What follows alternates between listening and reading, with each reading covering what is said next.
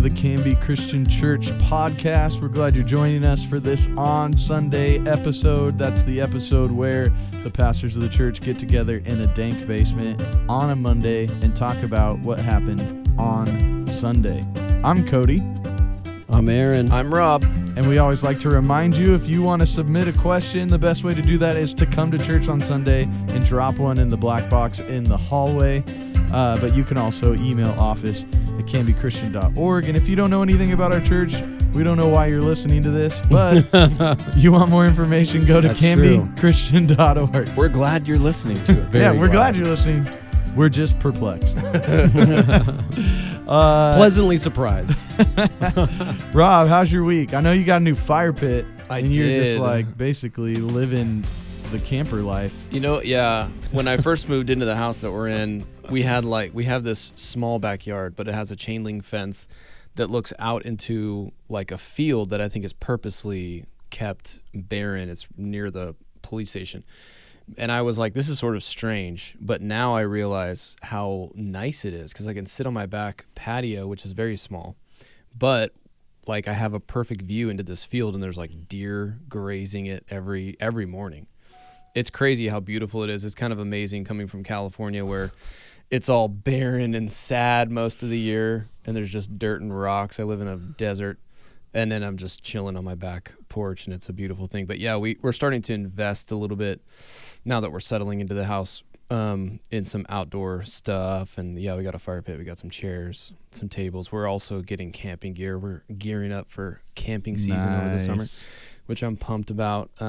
But yeah, it was a cool week. Me and the wife actually went over to Cannon Beach. Oh yeah. My birthday was this week, so my sister offered to watch our kids for really like a day and a half. So we got our first overnight getaway, and we stayed in a little cabin over there in Cannon Beach, and it was really nice. The weather was not so nice for being at the beach. It was raining, as it often does, but it was like really raining pretty good. But just being away from the kids was good enough. Yeah, so we enjoyed having some alone time and just hanging out. There's really cool like shops and restaurants and coffee shops and places like that. So we just checked all those places out, and it was fun. Nice. And now we're back and sad. When you were talking about sitting on your back porch looking at this field, for some reason this mental image of the uncle from National Lampoon's Christmas Vacation when he walks, and he's got like rain boots on and like short shorts and a ski hat on. I'm like, that's Rob on his porch. Yeah.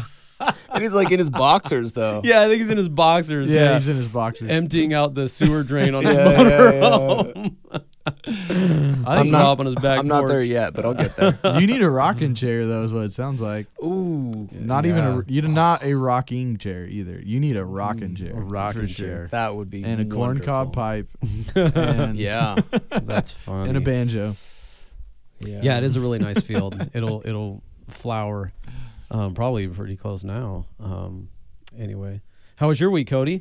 Oh, it was pretty good. Yeah, it's funny. I was saying we don't know why anyone who doesn't go to our church would be listening, but I was at my niece's volleyball tournament after church Sunday, which is not normally what I do. Usually I just go and like crash on the couch, but it was fun it was my last chance to see her play before her season was over.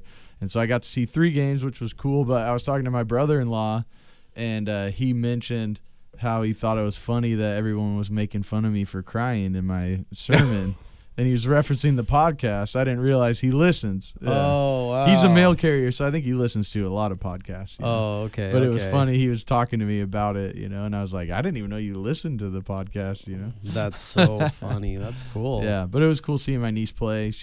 Her team was working hard, and it was pretty intense. Last game of the season, I was telling Aaron this earlier, they get they're like ranked, and they work their way up and down the rankings throughout the season. So by the last tournament of the season, all of these teams have had a whole season to basically show exactly their skill level. So every team they were playing is like exactly as skilled as them. So like every point was super hard fought, and it was loud. The whole Portland Expo Center was just full of volleyball courts of 14-year-old girls screaming every point, and it was super intense and not at all what I was expecting when I was like, oh, I'll just go to my niece's volleyball game. Yeah.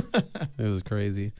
How about you, Aaron? I honestly can't even remember what happened this last week. It was a pretty normal week for me. Nice. So yeah, nothing too exciting, life changing. Although I did buy my kids a trampoline. Oh, there you go. Yes. That's life changing. It kind of is. I realized yesterday when they were really excited about it, this could be the best babysitter, cheapest babysitter I ever bought. I mean, they are so stoked to put it in, have it in the backyard. And I realized there's a big area. I thought TV was the best babysitter that you could buy. Well, yeah, but I'm just kidding. That's not our. That's the one that gives the side eye. That's the one we don't talk about, that we don't admit we use. I'm kidding. But yeah, no, the trampoline is cool because they can go out there and get some energy out. And they crashed. Like they went to bed. Like, oh, nice. When they went to bed, they went to bed. So they got a little energy out. But yeah, we set it up yesterday and my neighbors helped me, which was pretty cool. Yeah. And, I think it'll get plenty of use this summer, which that'll be rad. When I was probably 13 or 14, we had, a trampoline, but it didn't have the walls on it and it didn't have all the safety measures they have now. And so I'm happy that it has like the mesh wall all the way around it. So they're not flying out or falling into the springs or whatever you do. They can be pretty dangerous, but anyway, I set that up yesterday. Nice, that's awesome. So that was kind of cool. They say being a weekly teaching pastor is like pushing a boulder up a hill, and then pushing it and watching it roll down the hill, and then on Monday going back down and starting pushing it again. But you had a week off from that. Yeah. Was it hard to pick up that boulder and start pushing again? And jumping back into Romans after taking a huge break from Romans. Yeah, too. you switched to the Romans boulder. That's a heavy one. I don't know. I don't. It's funny you say that. My neighbor, this guy named Ken, he's an older man. He's been coming to the church now for several months, and it was so cool. He invited me over to his house, and we were chatting, and he gave me a knife, like this really cool custom knife. And I'm like, what a thoughtful gift, cool. Like, anyway, I was kind of blessed by it, and we talked, and he was talking about my sermon that week and how he was thinking about me, and he was like, how do you not burn out? And I'm like, what do you mean? And he's like, I mean, to come up with like material every week. Like, he was just kind of like, I guess like what you're just saying right now with pushing the boulder up the hill, and I'm like, I don't really feel that way, honestly. Nice. I mean, sure, there are some weeks that there's a lot going on, but I truly enjoy studying. That's studying the scriptures. Yeah. I think and there are a lot of preachers who enjoy various aspects. For me, I enjoy the process of preparation. Other guys really enjoy the delivery, right? I mean, I don't really care about that. Like, it doesn't get me excited to get up in front of a bunch of people and talk. I love just spending time in the Bible and learning new things for myself. And so I think if you find joy in that, then it's not pushing a boulder up a hill. It's like anything that you do regularly that's not easy, but you see it's beneficial for your own soul or your own self, So, but I mean, I also, I guess in one sense, it's kind of like working out. Like, sometimes you just need a week off from working out and your body's tired. And so it is good to rest from that. So I was happy to have the week off, but I don't know if I would use the illustration of pushing That's kind of a boulder up a hill. That's a dude, pessimistic way. Some of looking dude who's at it. almost burnt out is the one who said that. Well, yeah, no, totally. No, totally. I mean, another thing to think about too is like you're not overly concerned about ensuring that each of your sermons has some, incredibly timely, relevant, like reference. Yeah. Which a That's lot a good of point. guys, and they get that into their head that is an important part of their sermons, and it's not insignificant. You want to be mindful of what's happening, but sometimes you're overly concerned with how can I work in this, thing that's happening? How can I talk about Elon buying Twitter in my sermon this week? Yeah. It's like, just don't worry about that. Just Right. preach the text, and inevitably things will come out of the text, that will help to inform, things going on in life. But anyways, I think if you're so overly concerned about stuff like that, that can be daunting. Yeah, daunting. Well, yeah, the need to baseball illustration is like I don't need to hit a home run every time I step up to the plate. Like sometimes a single up the middle will advance a run, Yeah. And I think that or honestly a walk.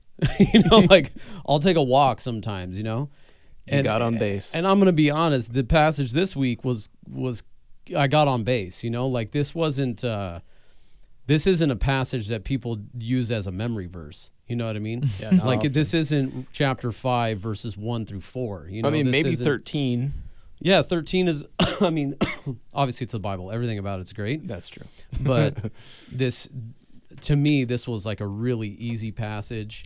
It was or maybe an illustration of a meal, right? Like in the week, maybe you make one great meal that week, but most of the time it's like we're heating up something that we had like last night, and guess what? I'm fed, like I'm, and not that I am interested in microwaving sermons. I've already talked about that. But my point is like sometimes we just eat tacos that night and it's okay, Yeah. Yep. It doesn't have to be a lavish meal every single time. So if you put that burden on yourself that every time it's got to be the best meal you've ever had, the best, the biggest home run you've ever hit, then obviously it can be like rolling a rock up a hill. Yeah. And you got to do that again. And that is cumbersome and laborsome, but that's not what I've used the illustration before. It's like paintless dent removal where, you're pressing on it like 1,000 times and then eventually everything smooths out. Like one sermon is like one press on that dent and the word of God smooths out the rough edges of our soul and our character, over time. One sermon often isn't going to change your life. Yeah.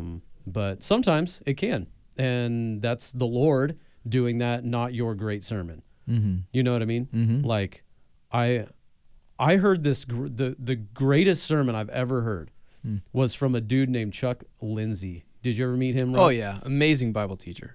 But this sermon I didn't even know the guy really. I knew who he was, but I had never heard him teach the Bible before. In reality, he was a nobody. Like not an author. Like He wasn't a pastor. He wasn't even a pastor at the time. He became one. He was a pastor, quit being a pastor, and was a 3D graphics designer. Okay. Like so, he made epically talented guy. He made like in those commercials when like Ford trucks go smashing through a wall and like the wall breaks up. Okay, That's yeah. not really happening. Right. Like a 3D graphic designer made that wall, made it explode when a truck was just driving down the road. And so that's the kind of stuff that he did. And he preached on Romans 7. Rob's favorite thing that Rob likes to disagree with me on. How dare you? But he was talking about the sin within and the struggle of these kind of the things I want to do, I don't do, and blah, blah, blah. And I remember listening to this sermon and seriously being choked up. Like I'm going to ball up and cry. And I had never felt that way in a sermon. I walk out to go into the bathroom to gather myself. And this guy I knew, Jason, was walking out of the bathroom, wiping tears from his face. He was feeling the same way. My wife was feeling the same way. This other guy, Daniel, was I'm like, I have never had a sermon just drop on all these people like that, where they're all like cut to the heart. And it was so biblical. It was so relevant. And it spoke to everyone in the room. And I'm like, I don't think I've ever heard a sermon like that ever again. And it was just like, it was a divine moment. and it was awesome. It was just like it reminded me of the road to Emmaus, right? Like that's probably what these guys felt like. Like, wow, I have never heard someone explain the scriptures like that before, and just that heartburn inside. It was rad. I'll never forget that day, and not like there was anything big going on in my life either. It wasn't like I was in sin or something. Like Yeah. I was just like, wow, look at what the Lord has done for me. You know what I mean? It was a great sermon. Cool. Anyway, now we're in Romans. Yeah, and that only happens ever so often when the Holy Spirit is moving in such a way. Yep. And Yeah. if you have to make it every week, you're going to be in big trouble soon. Yeah. Yeah. Right. And I mean, I highly doubt, knowing Chuck, that he walked into that room that day thinking, "Oh yeah, this is going to be a home run." Yeah, Yeah. I'm gonna tug all the heartstrings. All Yeah. these people. He didn't know. He just was like, "Man, I was moved by this sermon. Let me preach it to you guys." You know. Yep. Yeah. And it dropped hard on everybody. It Well, was and pretty probably amazing. there's people in that room that were just like, "Oh, that was boring," and There walked could- away, yeah. you know, Oh, like because absolutely. the all like in your attitude and your openness. And, Yeah. Yep. But the people that, I mean, myself included, you know, we weren't expecting to have something like that, and Right. to sense God moving in that way through that sermon was pretty rad. But Yep. anyway, Yeah. I mean, people say that about Piper's seashells on the beach. yes. Yeah. Passion sermon. Yeah, It was like what- the first Passion it conference. was like in 1999. Yeah. Basically put Piper on the map. Yeah. I So thought to you were speak, talking at least about in- your daughter for a second. No, Yeah, John no, Piper. John Piper. Who Yeah, he my named daughter's his daughter named Is after. she him. named after John Piper? Yes, of course. That's- Specifically after John Piper. Really? No. No. Well, But and I'm John not, Owen. not John specific- Owen. And yeah, And Owen. that's true. Oh my god. That is true. That's Slight awesome. influence from John Owen for my son Owen. Yeah.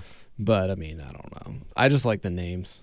And Yeah. if the wife says okay, it's cool. We go with it. Yeah, Nice. yeah. But I could always, brag about that. You so. named her after John Piper. Why not? Of course. Anyways, let's get into Romans. Yeah. What's it, It all was about? it was good to be back in Romans for sure. Definitely. I've loved this book so far. Well, and it was fun too. We were talking about we didn't plan for them to relate so closely, these two Oh, that's sermons true. in a row, Road to Emmaus, and but yeah, Yeah. it is interesting to think. And you raised the point, like the Bible doesn't tell us specifically what Jesus taught on the road to Emmaus. It says he opened up the scriptures and showed how you could track this all the way through. But here, maybe he said what Paul said here. Yeah. Because Paul said some very specific ones, and they're great ones that Jesus must have referenced, right? Or probably some of them at least. Yeah. Yeah. Yeah, it's yeah. He cool. could have for sure. This is about expanding, the vision for God's people to include the Gentiles and stuff like that. Yep. But I'm sure there was many more. Yeah. But yeah. No, when I was reading it, I was like, whenever you start a sermon, you're always going, what am I going to say? It's kind of the first, How am I starting? how am I starting this thing out? And I was just reading it and reading it. I'm like, for some reason, this one just came to me really fast. Like, it was a really clear sermon.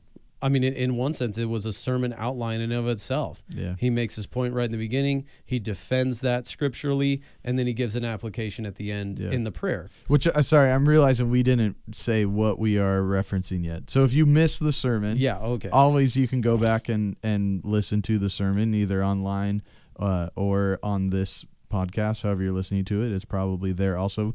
So listen to that. But if you are not sure where we are, we're in Romans 15, 8 through 13. So if Yeah. you want to be following along in your Bible. And we are recording, that's right? what we are. Yeah, we're recording. We're not going to This start one all is this re- over again. Okay. I wouldn't have remembered anything. But We've that's- never done that But before. that's where, Yeah. like, how's your week for the first time? Yeah.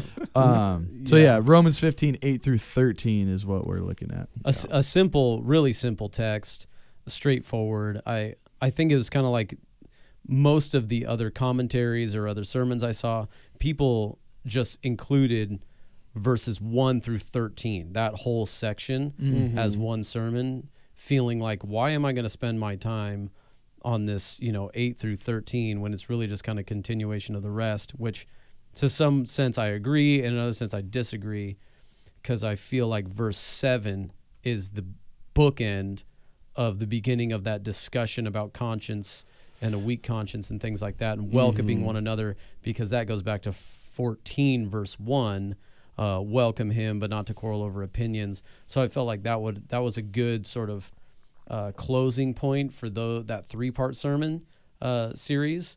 And then now coming into 15, I'm like, this is sort of a standalone where it kind of ends like a bigger discussion, which is Paul's desire to see unity between Jews and Gentiles in the church in Rome, not just people with a weak conscience or a strong conscience, but specifically these two groups of people, those who are Jews and those who are not Jews, everybody else. But anyway, so I saw it as kind of that, and I'm like, oh, I'm just going to do a standalone sermon on this and end this point. And then that part, a whole section is over, and then we're going to go someplace totally different from here on forward. But I figured getting back into Romans, we'll go into it easy, back coming after the Easter weekend and all that. But yeah. What were you guys? Oh, because you said in your life group that you noticed the same thing with the road to Emmaus and stuff like that on Thursday. Yeah. So that's funny because I didn't know that you had that discussion, but I saw this same thing, which is kind of hilarious. Well, I was saying, because I had to prepare for that one, so I'd been thinking about it a lot. I was like, am I reading into stuff that I just like is from my sitting and talking before about something else, Mm-hmm. Yeah.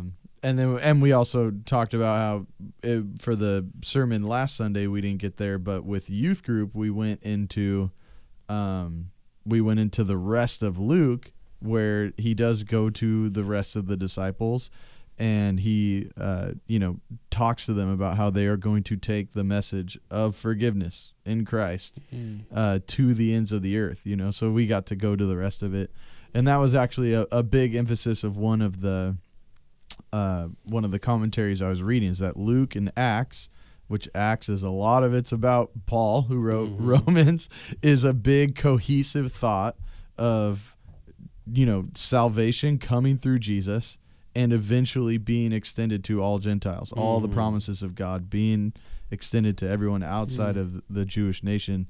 And so it's kind of funny to think, but it's obviously really obvious that it would go there, that this guy Luke, who's writing about eventually the stuff that Paul did and Paul's teaching, and like obviously there's going to be some crossover in themes. And he's writing to Theophilus, right, who's a Greek person, right? Right, who's a Gentile.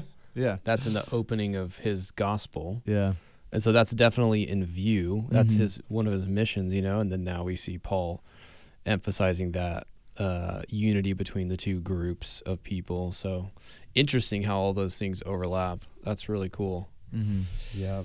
You had some questions. I was thinking as I was listening to you, just in the back of my head, this is not something you mentioned in your sermon, but looking at Jewish people and Gentiles, ethnicity is at the forefront of the discussion a little bit. And I was just thinking, I wonder, would it be wrong to apply this text in a way that is kind of looking to modern day ethnic relations between believers?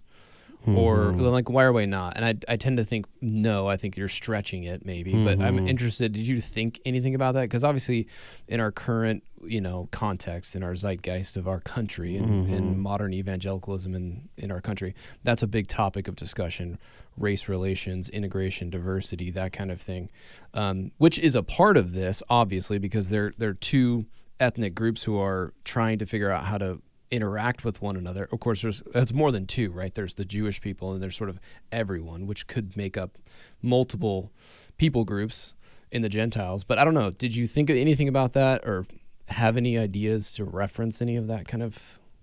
I mean, yeah, I think that I would probably think about that more.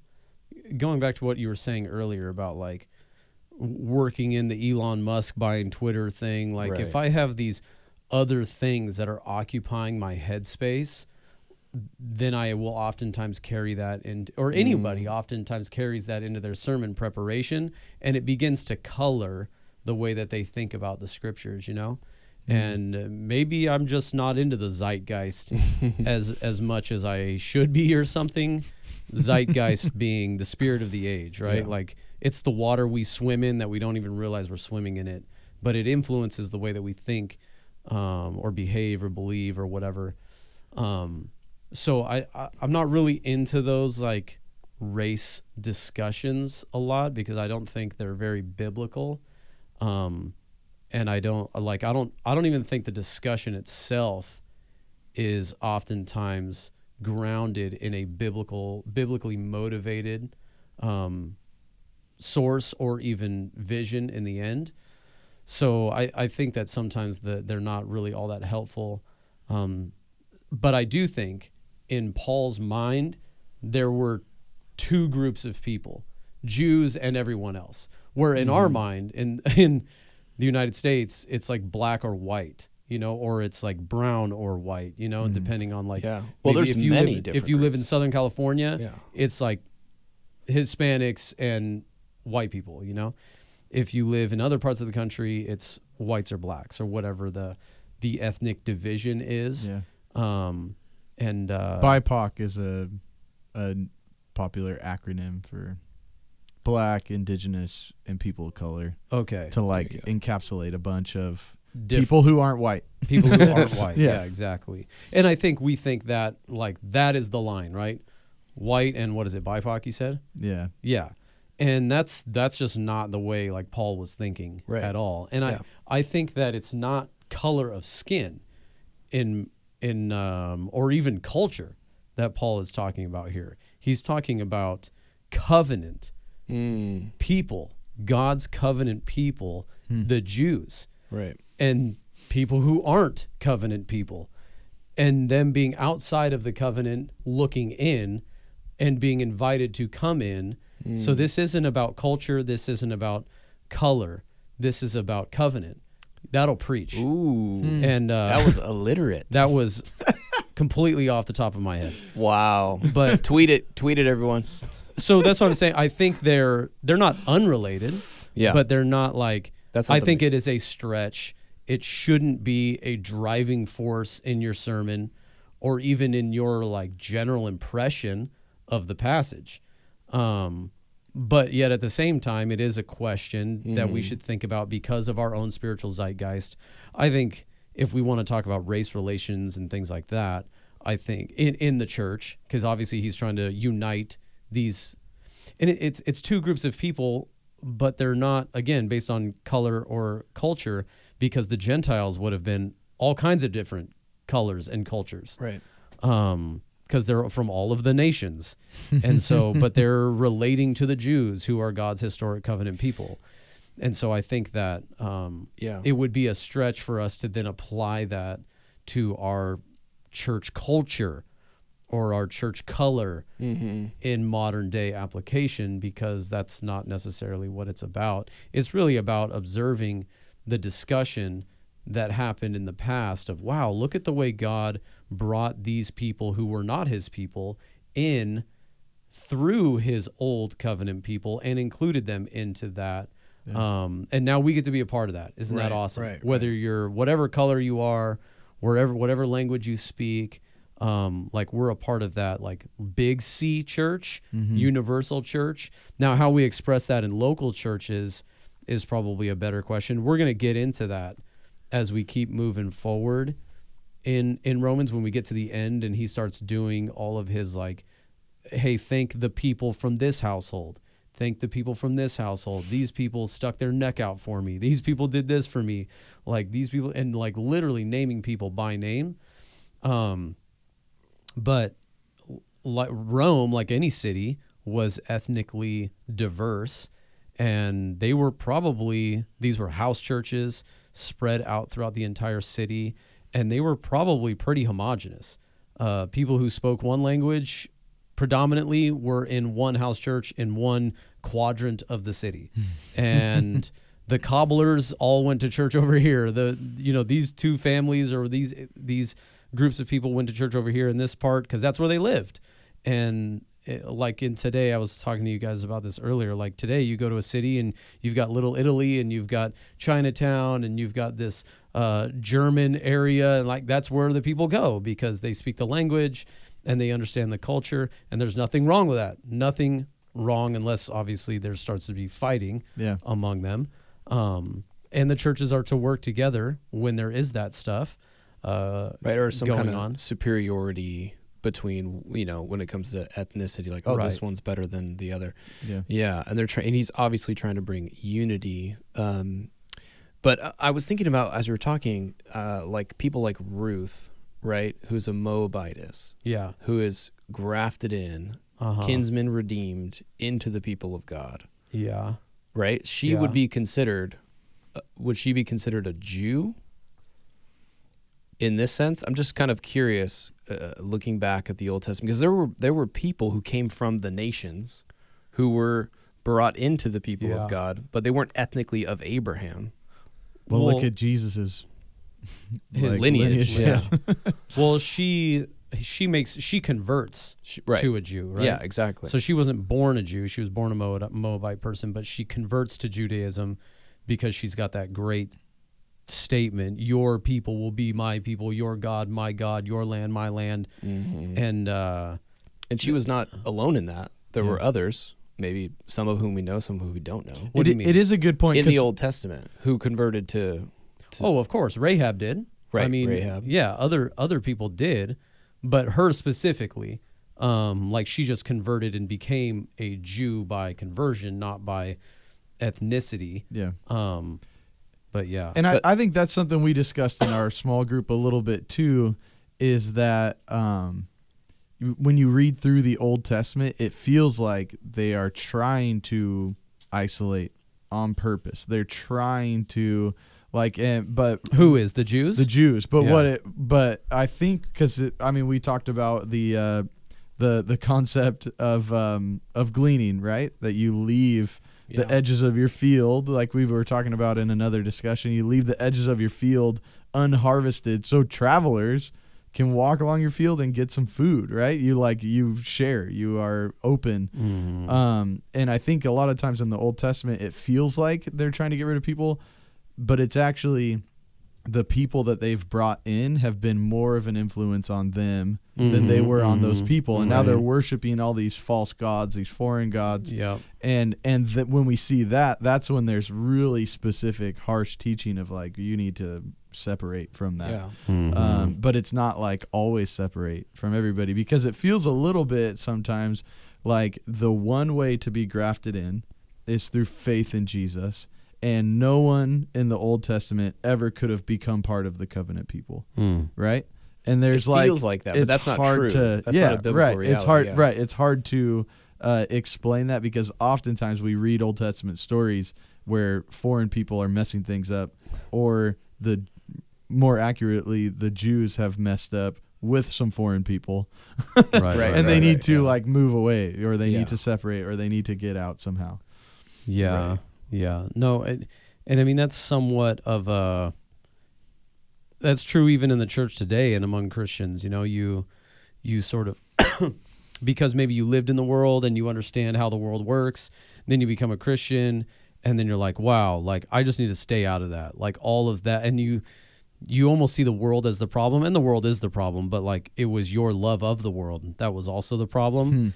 And so now your affections have been changed, and you are also called back into the world as a different person. But it's like the monks of the medieval age, they saw the world as a problem, so they isolated themselves until they realized they were the problem in their little monkeries, monasteries. And but we as Christians do that, right? We get into our little holy huddles and we keep people away from us because we feel like they're the problem and they're gonna ruin our lives, or they're gonna ruin our kids' lives. They're gonna do things like that. Yeah. But anyway, I thought it was really interesting. Through Ramadan, there was a daily, little booklet, Pray for the Muslim World. And every day had a story of someone from a Muslim country, or, people you could be praying for, right? And the last day was referring to, in the United States, I forget where it was, maybe New York, something like that. But there's a lot of Moroccan immigrants that all come together and they all hang out at the same like coffee shop and eat food together and play games together. It's like just a place. And it's not like for Moroccans only. It's just something that I don't know if that's part of Moroccan culture all the time, but this group of Moroccan people who are all Muslim hang out at the same spot. And it was saying like, you don't have to raise money to like be a missionary. You take your whole family to Morocco. Like you can go and share spiritual conversations with these Moroccan Muslims. If you can just buy a coffee once a week, like if you for the price of a coffee, you don't have to raise money, be a missionary, right? But that's not cool, man. But that doesn't get your church all amped up over international missions. But I thought they had an awesome that was condescending. Awesome reference to something else Paul said, right? He's in Athens and it's like his big speech to the people of Athens. And in that speech he says, he, being God, made from one man every nation of mankind to live on all the face of the earth, having determined allotted periods and the boundaries of their dwelling place, that they should seek God, perhaps feel their way toward him and find him. Right? And then the rest of it's something we actually used for a call to worship not that long ago. Yet he's actually not far from each one of us. For in him we live, move, and have our being, as even some of your poets have said, for we are indeed his offspring.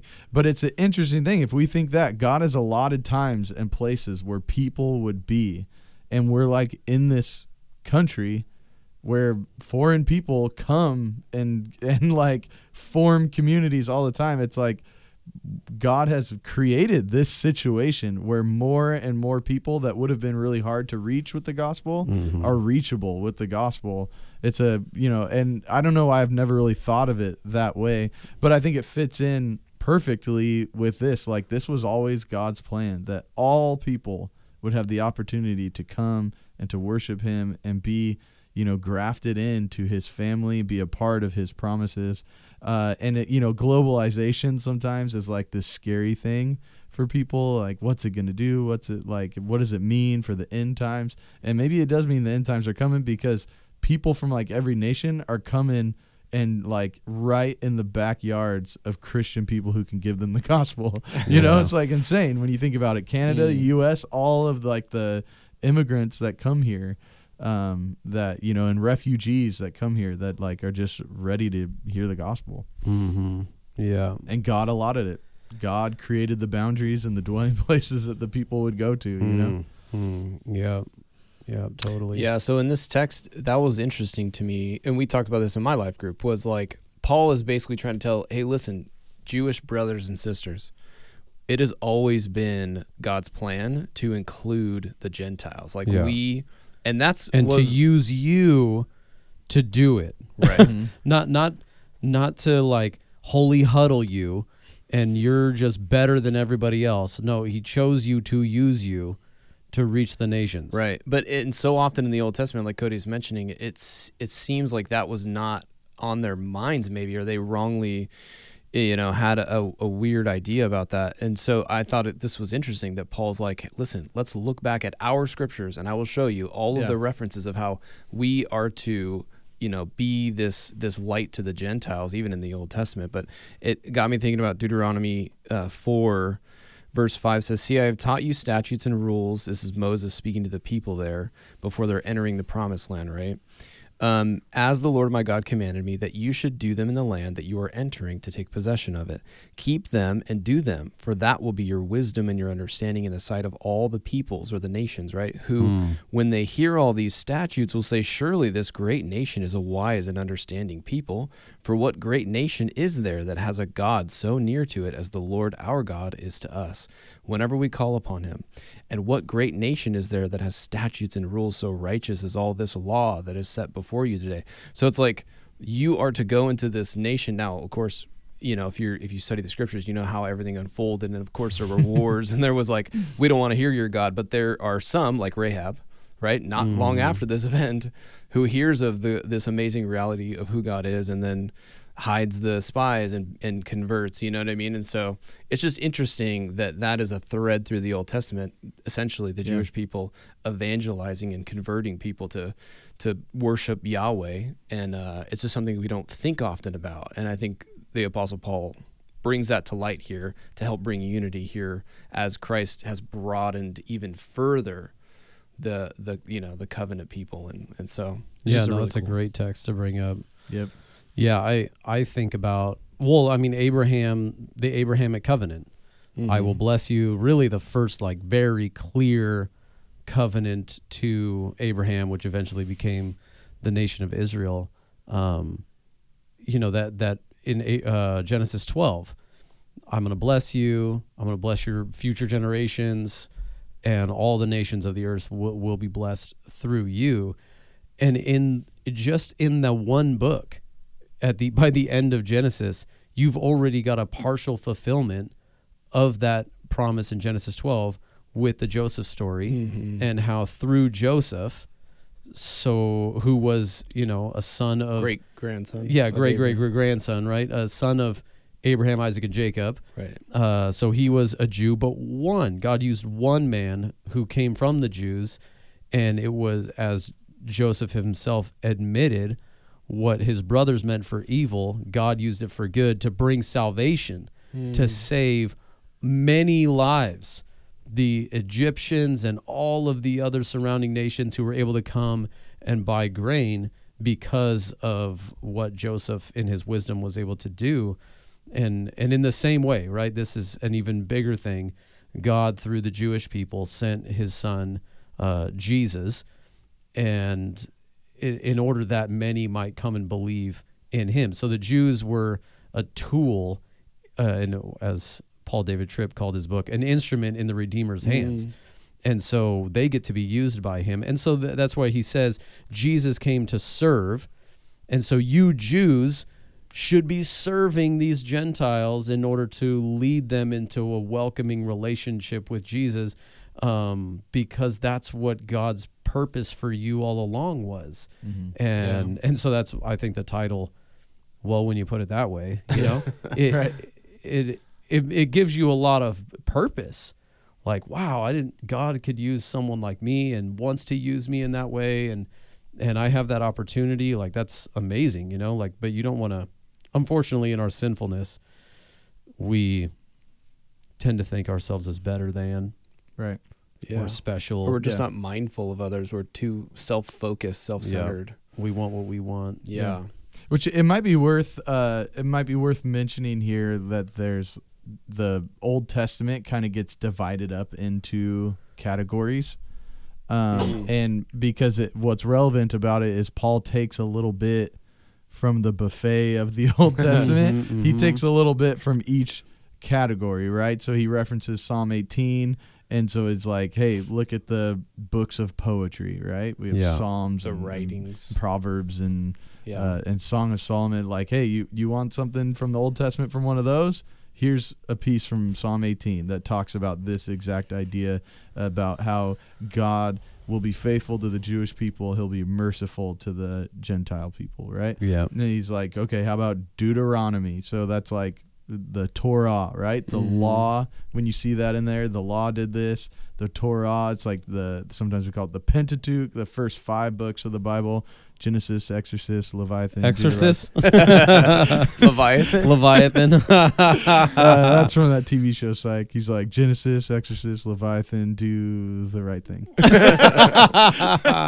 That's funny. But the first 5 books they call the law. Like, those are the ones Moses wrote. So like Road to Emmaus, he said Moses and the prophets, right? He's like, and then we have Isaiah 11, one of the prophets, and there's a whole bunch of prophets, and there's major prophets and minor prophets. But basically he's saying, like, anything you can find in the Old Testament, you'll be able to find these promises were there. Yeah, that is a really good point. And what's interesting, we were talking in our small group about to confirm the promises for the Gentiles. It does give us hope because we see God was faithful to fulfill the promises to the Jewish people. Why would he not be faithful to fulfill promises for the rest of us who are now grafted in for sure. to the people of God? So anyways, but going back to the idea of service and serving one another, or the fact that Christ came as a servant, and you focused a bit earlier in your sermon about that reality. Yeah. And I was just thinking, you mentioned that like one of the things that makes it nearly impossible is being self-centered. What are some other things that are hindering us from serving like Christ serves, or in that these Jewish people ought to be serving the Gentiles and vice versa? They need to be serving one another. I don't know. Any thoughts about that? I remember one from your message because I wrote it down. You said humility is the key ingredient to Christian unity, right? Yeah. And that's probably a tough one. Yeah. Because it's not like, sometimes it's not enough to think that you have the right understanding of something. Sometimes as humans it feels like, but everyone else needs to know I'm right too. Like there's but I'm right. You have to submit to me because I'm right, you know? There's so many good cliches with humility, but one was like, well, so what is humility? Humility is not thinking less of yourself, but thinking of yourself less. And I think that's kind of a good little cliche. That's a great one. But I think one thing is just thinking rightly about yourself is humility, and seeing yourself in the way that God sees you. So you can't like really be humble until you've grasped that I am a broken person, but I'm also made in the image of God, made with a purpose, and I have a calling, and God has given me certain gifts and abilities, and I don't see those gifts as, God, that I'm God's gift to humanity, but I have something to offer in service to the church and something to offer somebody. And if God gives me an opportunity, then I'm willing and able to serve them, whatever they need, not how I want to meet that need or whatever, because it's not about me or my gift, but about that person. And so I think humility is a way of viewing ourselves in light of the way God sees us, has called us, but also in our brokenness and his grace, and then the purpose, again, to reach out to people. So I think it's a conglomeration of all of that, sort of like working together. But yeah, I mean, humility, that's Paul's point in Philippians 2, is if you're going to have unity, then you need to have humility. Right. Just as Jesus demonstrated his humility by humbling himself and coming in the form of a human being and dying for you to the point of death on the cross, Yeah. And but I think there's hope in that too, of going back to the road to Emmaus. He must suffer these things before entering his glory. That's Paul's point in Philippians 2. He humbled himself, suffered these things to give you an example. Oh, but look at the end. Glory was given to Jesus. Like, your glory will also come later on as well. And we have that hope for a reward. And I think we've talked about this before, like how motivated are you in your Christian walk for rewards? Yeah. Well, it's kind of an eye-opening section of a book we were reading on spiritual growth. That Kenneth Boa book. Yes. Kenneth Boa book.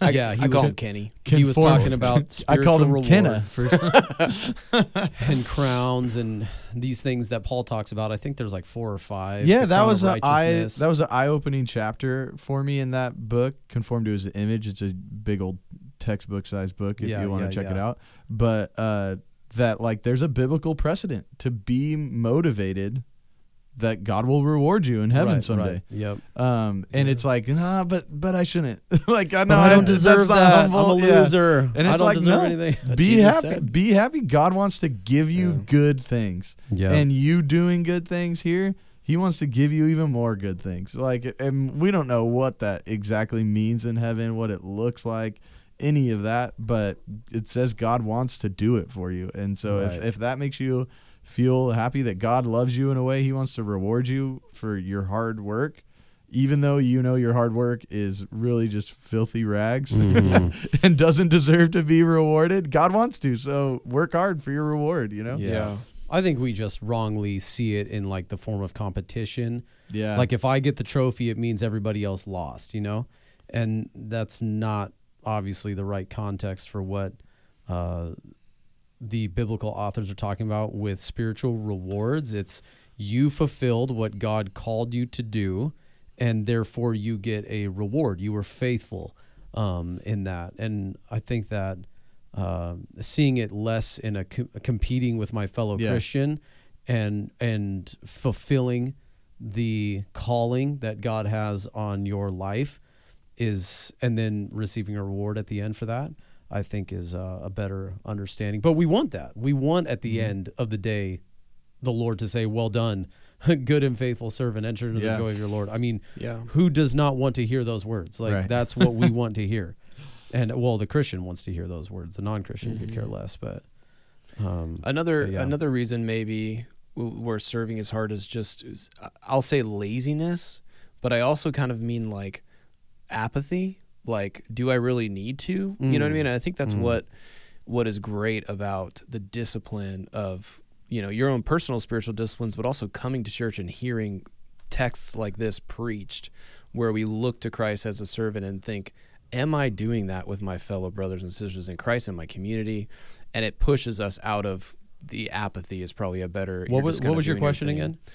What are the things that hinder us from serving or being servant-minded like Christ? As we talked about pride or humility as being the key. Humility, We talked about self-centeredness. I'm saying maybe some like apathy or laziness is like just not being motivated. Yeah.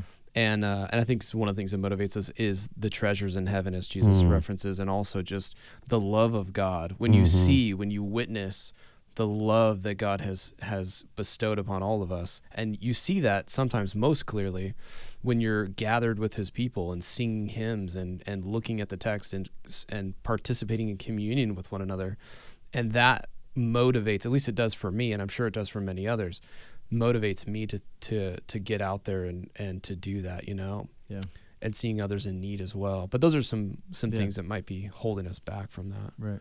Well, and we have this awesome example of Jesus, right? Who actually had the right to say, I'm too good for that. Actually had the right to say, like, I'm better than you people. Yeah. And he still chose to serve. I thought it was funny this weekend, my father-in-law's church, he's the lead pastor in Gladstone, his church hosted an event, and afterwards he was cleaning the bathrooms. And he was cleaning all the toilets, and I was like, Bruce, lead pastors don't clean toilets, which I was joking because we both agree that being a pastor doesn't make you too good for anything. But I was just messing around and said, lead pastors don't clean toilets, and he was like, well, here they do. Here they do. And then I said, excuse me, I have to poop. And he was like, not in this toilet. That's funny. Which that part was just a joke, but. That's really funny. But yeah, I mean, I think like there is good, like, and honestly, it's probably a good thing that, every once in a while we do something that's just like something that like doesn't feel like a pastor's job, but you just get something done because none of us are too good to do any work, Yeah, I think so motivation for serving each other, that's like serving each other is like a thing we do, but we have to do it in light of an end. And I think Paul's end is unity. And unity is an end. It's also something that, like, a great illustration here in the Northwest, your garden in your backyard is on the verge of bursting with weeds. Like, it's always going, you're always fighting weeds in your garden. Yeah. And in the church, there are always weeds. There is always something that will get in the way of unity, and you have to constantly be working at it because it's always wanting to spin out into disunity, and because of our flesh that we're in, and we have a world that is working against us. And so I think as Christians, every single member of the church, when you commit to the local church, and I'm talking to you, those of you who are listening, if you're a member of the church, that is your like primary responsibility as a member relationally to one another, is to actively cultivate unity within the relationships that you have. If you hear someone gossiping, you like handle that right away. Like, you don't have to bring an elder into the conversation or a pastor or a staff. You have every biblical right as a Christian to go and have a conversation with that person in love and in grace and in truth, and try to bring about a reconciling result. And we should be on every level in every relationship, cultivating unity, because it's so easy for things to go bad. And I know that I had to have a conversation with Rob recently where in one sense I was apologizing because I've seen so much disarray in the church a few years ago, that I tend to be like overly cautious. And I see things sort of in one way because I've seen it so much. I've seen it go so bad. And it's hard not to react to your experiences. When you see something that gives you sort of that spidey sense that maybe there's something going on over here, then you need to go after it. Because if it feels wrong, like it is wrong, like go at least have a discussion. And and so I think for all of us, we need to be cultivating unity. And why do we want unity? Because it's a reflection of God, who is one, and we being one with him. I mean, this was Jesus's prayer, that we would be unified as a reflection of our God who is one. And I think that demonstrates to the world something is unique about these people. What would bring a diverse group of people to love each other in this way? And they want to find out more. And then obviously they'll, through the gospel, they'll discover that it's only through Jesus that we have this relationship. So that unity is not only the shalom and the peace that we want to experience as a Christian community, but that unity is a witness to the world of you can also have this. In the world, you're going to have people who are going to slander you. They're going to gossip about you. They're going to not include you. You're going to feel alone and isolated and depressed. You're going to have all of these things in the world. And I'm not saying every church is going to be perfect. You're going to experience those things in churches too, but it should not be. And we should be that place where you experience the complete opposite that you find in the world. And the only reason why that stuff happens in the church is because every member was not intentionally pursuing that unity, and they sort of brushed things under the rug.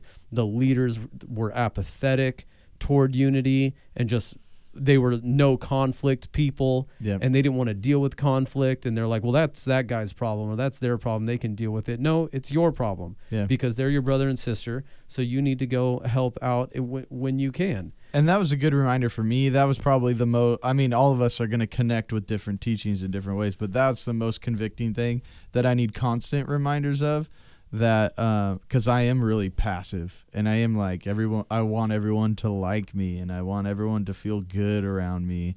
But that was such a great point that you raised in your sermon, that like unity in the church is not a lack of all conflict at all times. It is conflict that gets dealt with in a healthy way. Sure. Like that is more unifying than just like people who never talk about their problems. I think that's you not what said unity that. is. Rob said it. Rob yeah. said it in his communion Rob said thought, in his communion thought, which was good. That was a good Sorry, segue. Rob. No, I think that was in the devotional before the service. Maybe. That nobody knows about. The team huddle. I heard it at some point during the morning. Before we start our services, we'll get together the and volunteers. Maybe that shows how unified our service was. We I don't even know who made the great point. But great points were flying everywhere. I said that. That was great. What was funny though is I hadn't read your sermon, or I hadn't heard your sermon, but I was planning to talk about in the huddle like forgiving one another, which was what we talked about, which is what you were mentioning. But it totally was like perfectly married to this whole discussion of unity between Jews and Gentiles and all Christians, really.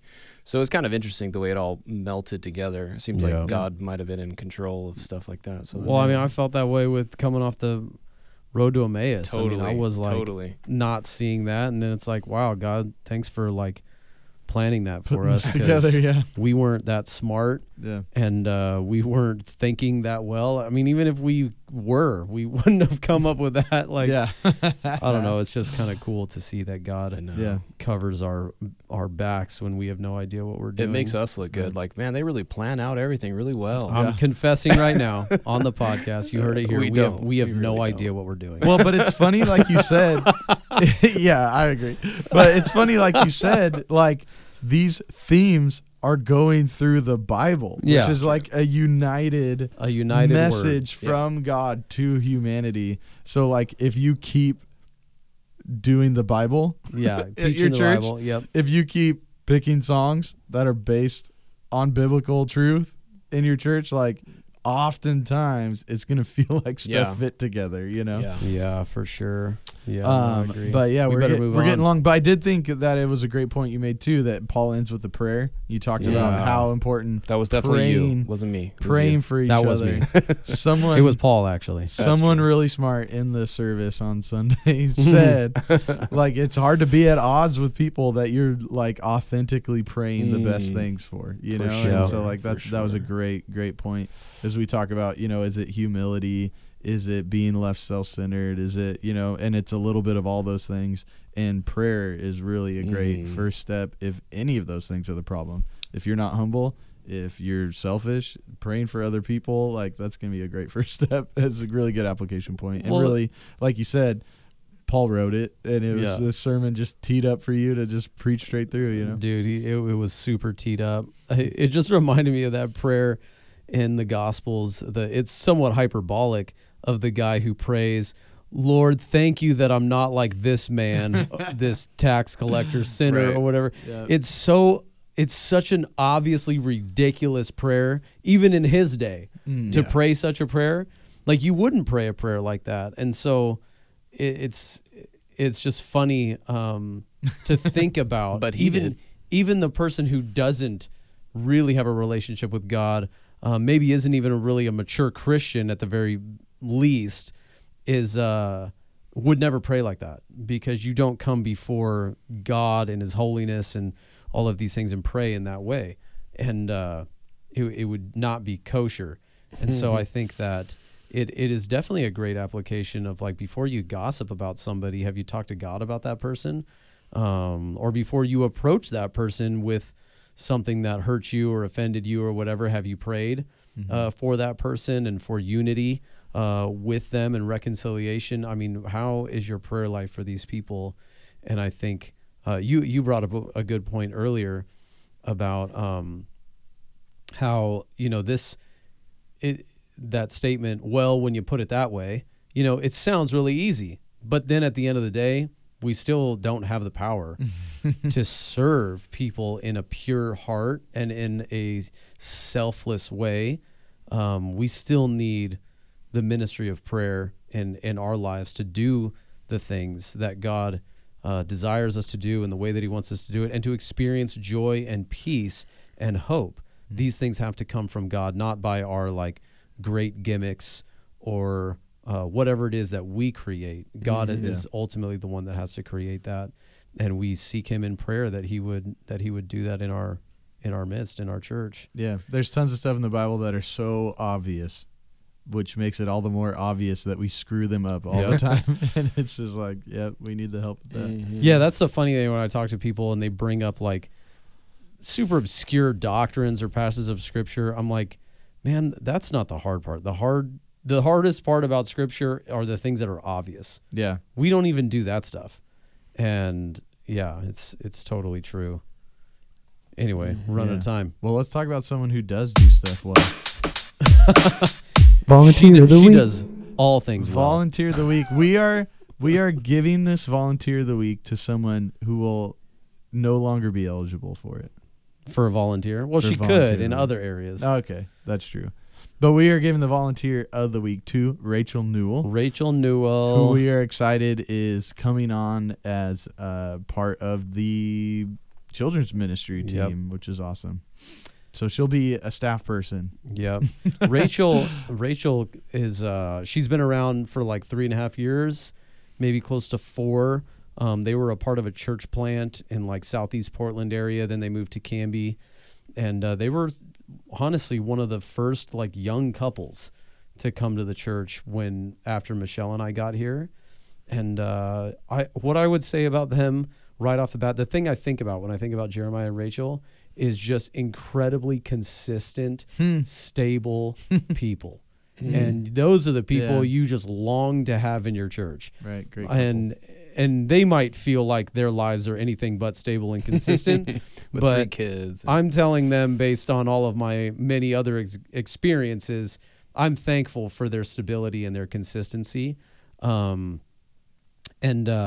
not easily rocked by things going on. And so I appreciate that spiritual maturity and emotional and social maturity that they have. I'm just thankful that they've been here through a lot of hard times and they've pressed in.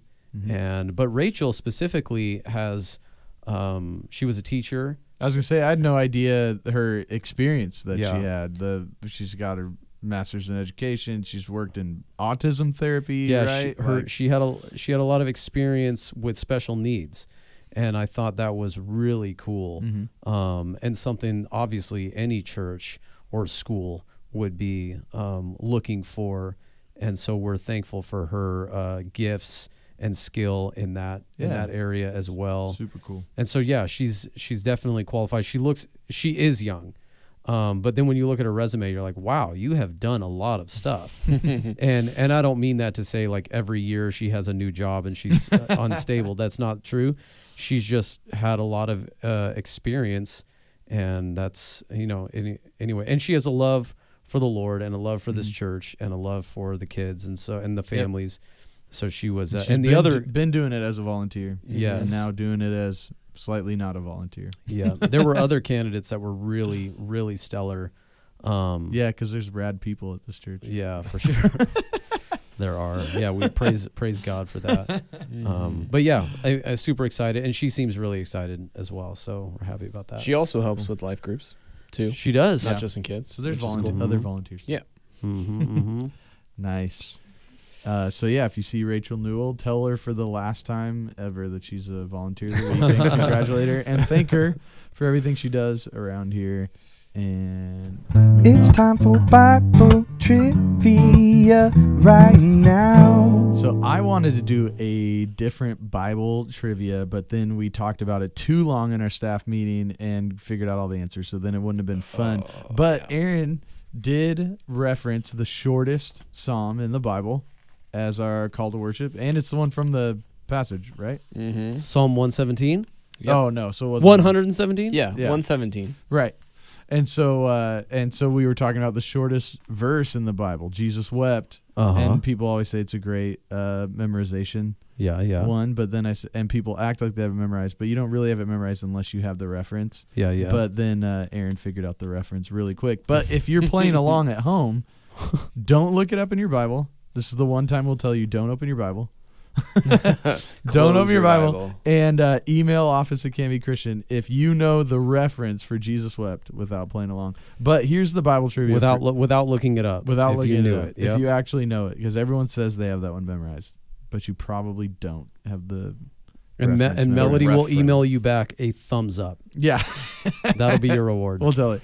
All right, so here's the other one though. I have some Psalms trivia. Psalms. We had some Psalms that were here. Is this a preamble to our summer series that we'll talk about later on? Cat out of the Not bag. right now. Pasummer Psalms. Pasummer, yeah. Summer Psalms. So Psalm 74. Got it. Love it. You love Psalm 74? Actually, I was thinking of Psalm 73, but keep going. The verse starts out by saying, it was you who split open the sea by your power. And then it says that he broke the heads of what in the waters? I don't know. Leviathan? No, that's Job. There's a Leviathan reference in Psalms, isn't there? Is there? I don't know. I don't think so. Oh, there's another Bible trivia. I want to say like kings or emperors or something like that. I don't know. It's a good guess, Aaron. No remember. idea. This is stab in the I don't dark. remember. I don't know. You don't know? It is dragons. No. That's from the King. That's King James version. So King it James is version. It is Leviathan and then. No, it's like sea monsters. Sea monsters. Yeah, sea monsters. Here's what's crazy though. What? Here's what's crazy. This This is is Psalm, what? That was Psalm 74:13. It was you split open the sea by your power. You broke the heads of the sea monsters or the dragons, depending on which one. But 74. Read Psalm 74 verse 14, Aaron. Do you got You it? crushed the heads of Leviathan. Leviathan. Get some! That was me. I knew it. It was the very Wow. next verse. That's I gotta give it crazy. to you. I gotta give it to That's you. so crazy that Leviathan popped into your head. It is in the Psalms. I told you. And they let the desert animals eat the Leviathan. Yeah, That is wild. right. Wow. We're gonna have to save more of these. That's like something at a Tolkien or something. We gotta save more of these little audio clips of Aaron's I Christian. know. We do. My little thing. Yeah, but so the sub quiz Bible trivia is the Jesus webbed verse. Can you email it? And if you can, then you can say this. I knew it.